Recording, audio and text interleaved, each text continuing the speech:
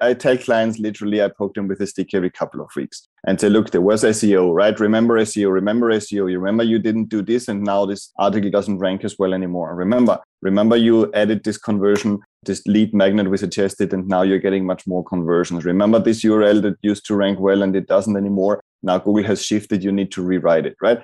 We're probably not their best friend, so to speak, because we constantly remind them of what they might have not been focusing on. But once people see results and they see hundreds of leads coming in or they see organic sales coming in, the game changes completely. This is Super Fast Business with James Schramko. Helping you build your business super fast. James Schramko here. Welcome back to superfastbusiness.com. This is episode 889. And we're talking with Gert Melak from SEOleverage.com. Welcome, Gert. Hi, James. You're our favorite SEO guest. You're on regularly, and for good reason.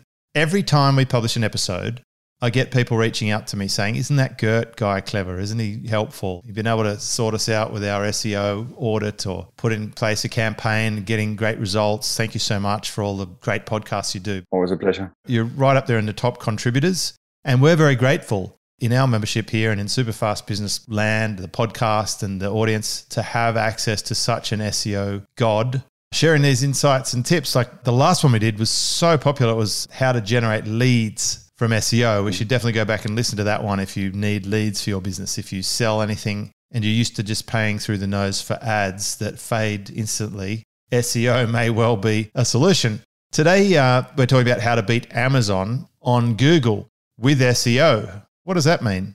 It just means to give people a little bit of hope. There is definitely a way how you can rank above Amazon. We have done this several times for e-commerce clients. And this is really, I think we have a few good pieces of advice here today.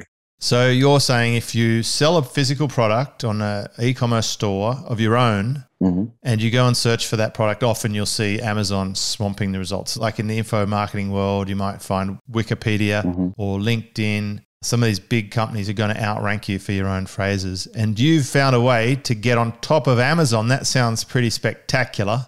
I think it's important that people are not discouraged. So very often we hear that people don't want to go into SEO because whatever product they type into Google, Amazon is there. But there are also other slots, right? There are also ways to do things much better than Amazon can at their scale when you have a smaller 6-7 figure store. Well, let's talk about what the typical store is doing. Like we'll paint the scene, I suppose, of, I imagine someone listening to this with an e-commerce store. They might be sitting there and they might have one of any number of potential issues. I'll tell you one that I see as a consumer. I was searching for something today, as it turns out. It was an unusual item, and it's a kind of thing that I found it on eBay, Amazon, and on some private stores. But what I did notice when I figured out what I wanted and I searched for the product name, very specific product name, all of the e-commerce stores had the exact same description, specs, dimensions. They were homogenized. And I was just sort of thinking to myself, it would be virtually impossible for them to rank well for that. And I actually ended up buying from Amazon. They were the top search. Actually, eBay outranked them, I think maybe with a sponsored ad, but eBay I find a little clunkier to use and a little less trusting of who's actually supplying the thing. I've had good and bad experience with that. Right. With Amazon, I'm on Prime. I'll get the thing tomorrow or the next day. It's quick, it's easy. And they showed up. And they got a lot of reviews. They have more in-depth information, like extra screenshots and stuff. Why do you think e-commerce stores are just punching out the exact same specs? Are they going off some kind of a feed, or are they just copying it from the manufacturer, or what? I think in e-commerce stores, and we have been having the pleasure to work with one store even for 16 years straight, month after month, working on the technical side until I couldn't see the project anymore after 16 years because they still wanted to continue. So I never ran my own store, but I have a very good understanding. I was in every meeting and every decision, design, layout, tech. I was pretty much the CTO of the online store there. So I have a very good understanding, and I just know running an e-commerce store is really, really hard, right? So I think people don't have an idea when they are not behind an actual store what this actually means to get all your products together, get all your titles, your descriptions together, all the data. Very often the filters on the left-hand side, they only work if all this data is really structured in a database and the store software can fetch this properly. You might have some filters twice because different people on your team named them differently. It's a complete mess, right? Nasty. Just for a start, and running an e-commerce store and then if you imagine you have 500 products, that's insane. But imagine some people, we had a store, the 16-year store had 70,000 products at the end. It's a nightmare. So you can imagine you're not going to be able to write 70,000 different copies and copies about, I don't know, a light bulb, an LED component for an electric store. It'd get really boring. I grant that. Absolutely. It can get really boring. And the thing is that really, ultimately, people need to make decisions. And one of those decisions is that they, like you say, they pretty much take the manufacturer feed and say, look, as long as it's up there, someone might come across it. We might not have the best rankings, but let's just put it up there. And this happens over and over again. You know, I like surfing. I'm sure that's no secret. And often there's resellers of the popular brands. Mm-hmm. They have their little stores, their retail stores where they sell sunglasses and T-shirts and hats and stuff. They take the manufacturer's information, they paste it word for word on the Instagram post even. And I know the words. I've read the words on the manufacturer's side and now I'm reading the exact same. And I think it's lacking effort. Come on, like if you've ridden a thing or you've owned it or you know more about it, embellish it, flavor it up. I suppose if I had a store with 70,000 items, one of the first things I would be doing is I'd be saying to someone who's good at spreadsheets and stuff, can you show me which are our top 4% of products that are selling like crazy and make us the most profit? And I might start with them and flavor them out. That would definitely be something I'd be interested in. And I would also, you know, I'm involved with visionfind.com. It's a recruitment business for Philippines team members. I know for a fact we have quite a few e-commerce clients who have hired people and their main role is to update product descriptions and to make them unique. Would you say it's worth doing for the right products? For the right products, absolutely. But I'm with you. First of all, you need to get a little bit of a focus and say, okay, what do I really need to rank for? Because you can't do it all. It's like that 70,000, forget it. Unlimited resource, not going to happen. Exactly. And then again, products very often, depending on a niche, change all the time. What's it worth to rank for something that's going to be outdated next month, right? You're not going to pay the effort. So you're going to try to group them up. You're going to zoom in on like the 4% you're saying. And then the rest you try to group up. And then you're going to make a conscious decision of products you don't need to rank for unless someone searches for the specific ISBN code of this book or whatever it is. You know, like one of the reasons I don't have an e-commerce store is when I was running the Mercedes-Benz dealership, at any one time we would have tens of millions of dollars worth of parts sitting on metal shelves in a warehouse. And they become obsolete, they get lost, they get mislabeled. It's hard to even store them and to know what you've even got, catalog them. You had to continually audit them. There's this huge cost of having a lot of things. And I imagine a lot of people could do an inventory audit, run an obsolescence program to get rid of old stuff and stop wasting time and energy on things that will never sell.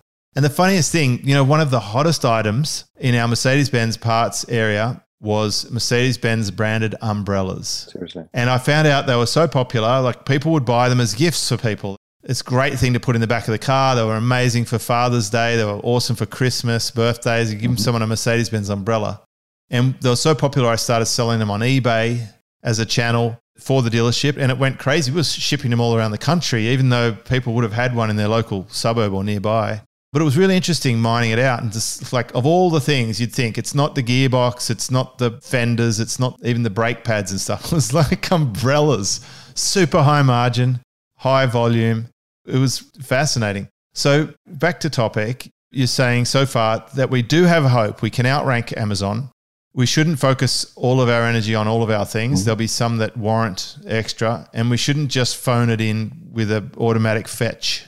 We might want to work a bit harder. If we were going to work harder to outrank Amazon, you know, and we decide, okay, I can overcome some of the challenges of having to do this. I know I might have to hire someone. I know I may need to spend some time. There'll be effort involved in scrutinizing where we should put our effort. What do we do next?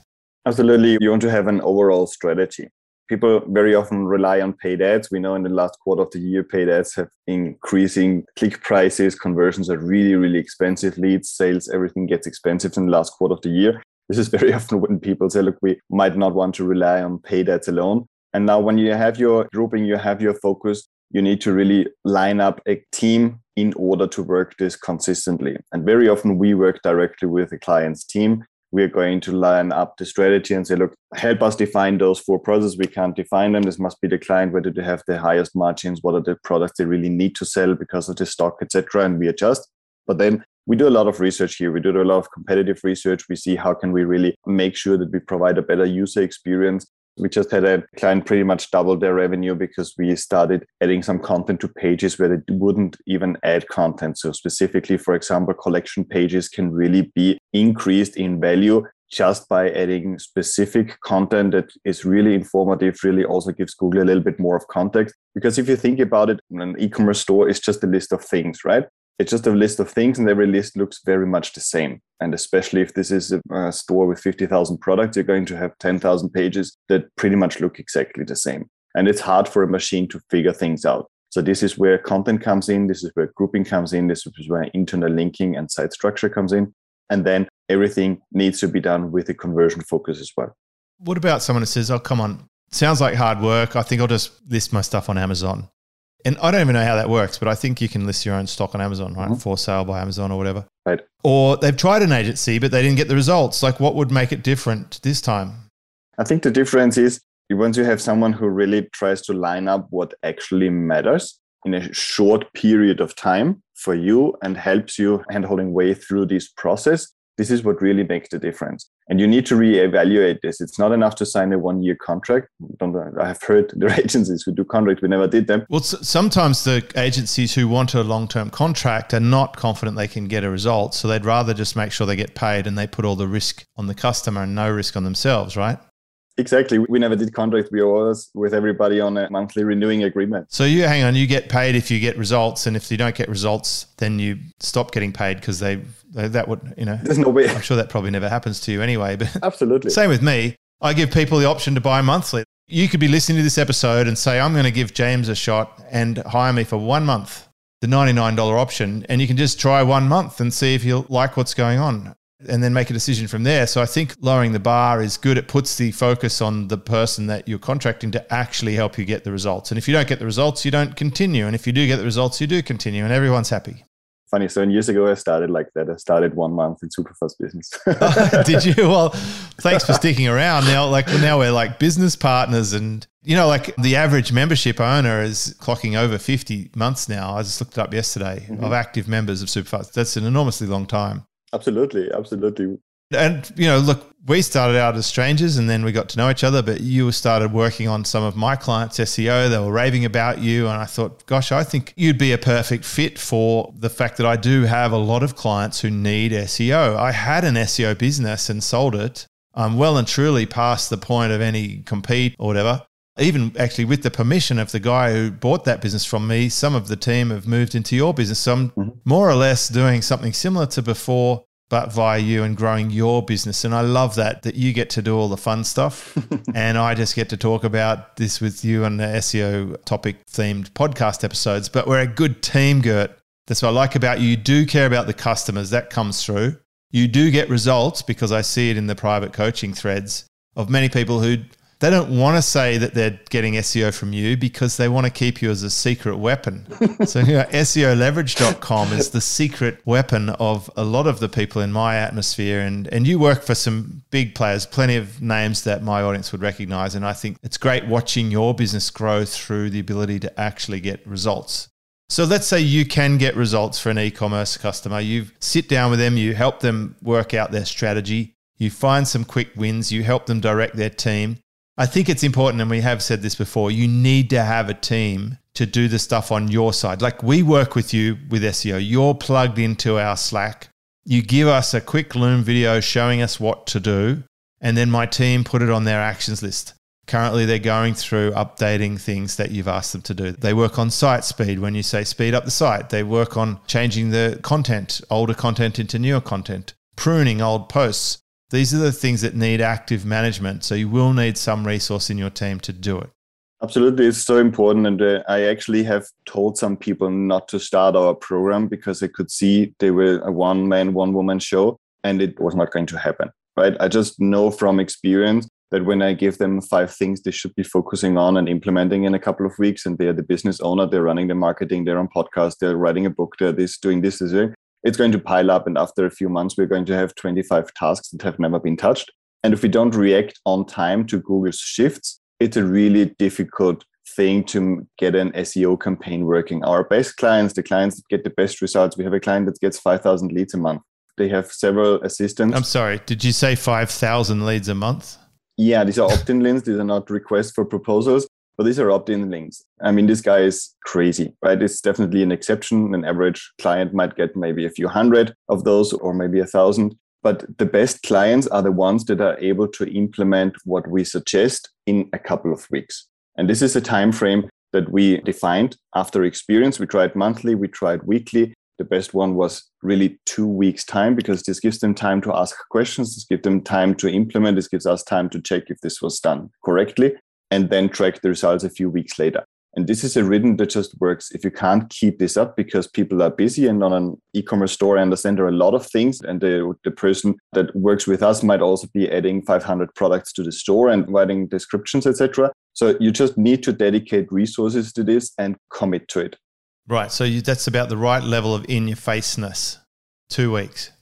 Absolutely. 2 weeks keeps everybody accountable. And I tell clients, literally, I poke them with a stick every couple of weeks and say, look, there was SEO, right? Remember SEO, remember SEO. You remember you didn't do this, and now this article doesn't rank as well anymore. Remember you added this conversion, this lead magnet we suggested, and now you're getting much more conversions. Remember this URL that used to rank well and it doesn't anymore. Now Google has shifted, you need to rewrite it, right? We're probably not their best friend, so to speak, because we constantly remind them of what they might have not been focusing on. But once people see results and they see hundreds of leads coming in, or they see organic sales coming in, the game changes completely. Well, they don't call you the Goertinator for nothing. Okay, so you're putting an end to all the SEO woes of your clients. So you're getting them all sorted out. I imagine we're talking predominantly here about a Shopify platform. These days, absolutely. Is that that's the go-to gold standard, out of the box, ready to go? Absolutely. Whoever doesn't have Shopify is probably considering migrating to Shopify. Except for Jeff Bezos. Probably. Okay, so they're tuning it up. They're getting results. What sort of things could we expect to see? Like, how does it play out? What does the success path look like? The success path can certainly look like that suddenly certain collections, certain categories get much more traction. You suddenly see organic sales coming in. When you log into your Shopify, it's going to tell you where the sale comes from. And if you get a few $100s of a sale and it's suddenly organic, this really motivates you. You can see that content does rank on an e-commerce store. This is an important topic where people just say, okay, we have a list of products, but nobody thinks of actually describing and picking up people at the much higher stage of the sales funnel than actually when they are absolutely ready to purchase. And this is a big step. We're just having great success with one client. We direct their content efforts, and then they have someone write this content based on our instructions. And this is outranking a lot of other key players in their industry. And they just describe what this product is doing. The people might not even need this product. They just have questions about it. And maybe 3 months down the road, this free visitor that they got exposed to your brand suddenly then remembers you, makes a purchase, or you target them with paid ads. There's a very good collaboration between SEO and paid ads as well. If you just get the traffic for free that qualifies this traffic and you retarget those people, you can really get them to take action at the right moment.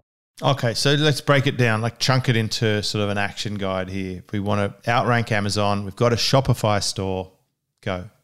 Absolutely. Shopify store. Shopify comes with a series of things that need to be fixed. When it comes to SEO, filters are one of those things. Multiple versions of how to link to a product are another thing. So usually when a Shopify site comes in, we audit the entire site, check out what needs to be fixed, what has been fixed already, what are potential issues. Some Shopify apps work better than others for filters, for example, in terms of what kind of URLs they generate, etc. A lot of technical stuff that needs to be assessed. And then we line up a prioritized list of action steps based on effort and impact, so people know what to focus on. And from there, once those things are fixed, we really try to find the priorities as soon as possible. Similar as with your site, where we look from all those URLs you have from more than almost 900 podcast episodes, we want you to focus on those. We've got so much content, it's ridiculous. You need to focus. You pretty much have a similar issue as an e-commerce site. Yes, now we do. We got content management. As you've often talked about, Google doesn't want to trawl the whole site all the time. We have to present to them the bits that are better. So I have to see. I'd really love to go through my site, find what the absolute pinnacle of content is and stick it on a new site and start again one day. I think it'll be a lot of fun. I'm really tossing that idea around at the moment. a lot of content has its purpose for people who want to explore, people who want to read, etc. And they just want to read everything you ever talked about membership sites, for example, and it has its purpose. I've literally got an entire book of membership sites. So like the membership series I did with John Lint is the chapters of my book. It's the first sort of draft of my book, and there's so much content. There are some people, I think I know about 8 or 9 people so far have said to me they've listened to every single episode, which I think is very enthusiastic and quite humbling and somewhat surprising. But I do think people can go and search the site for the episode things they want. And there is some logical interlinking between the various things. There's lots of series. You've helped me come up with series pages. And there's so much more work we can do. But yeah, when you've got a big volume of stuff, you've got options. And that's when you get the biggest gain from bringing in an expert to say, like you did, you said, oh my gosh, you got all this stuff here. If you put this over here, you get rid of that and you link these together, you get some magic. And guess what? We get the magic. We've talked about that before, the case study results of my own website. You're my secret, not so secret weapon, SEOleverage.com. Gert Malak, this has been a good episode. So what would you like the action step to be for someone listening to this if they've got a Shopify store and they're not happy with the SEO results they've been getting? Absolutely. They can head over to our site, just get in touch with us. We can have a chat, talk about potential opportunities for their website. And then I can orientate, can we help? Do we think we're confident we can help them through? Do we have the setup, the team in order to make this happen? Or are they better off sticking with paid ads alone? That's fine as well. I love having a chat. I love talking to people and analyzing sites. That's pretty much what I do these days. Yeah, just get in touch. That and woodwork. This and woodwork. Whenever I don't analyze websites, I try to analyze how to make the woodworking happen. Gert, you are a rare bear. I appreciate you very much. Thank you for sharing. And if you've got a question for Gert, you want me to cover it on an episode, send it in, james@superfastbusiness.com. Gert's over there at SEOleverage.com. A wonderful contributor to this show, a partner. I've been helping grow that business, and I just love the results it's getting because he's good. So there you go. See you on the next one. Thank you so much, James. Discover how to build your business super fast. Check out superfastbusiness.com.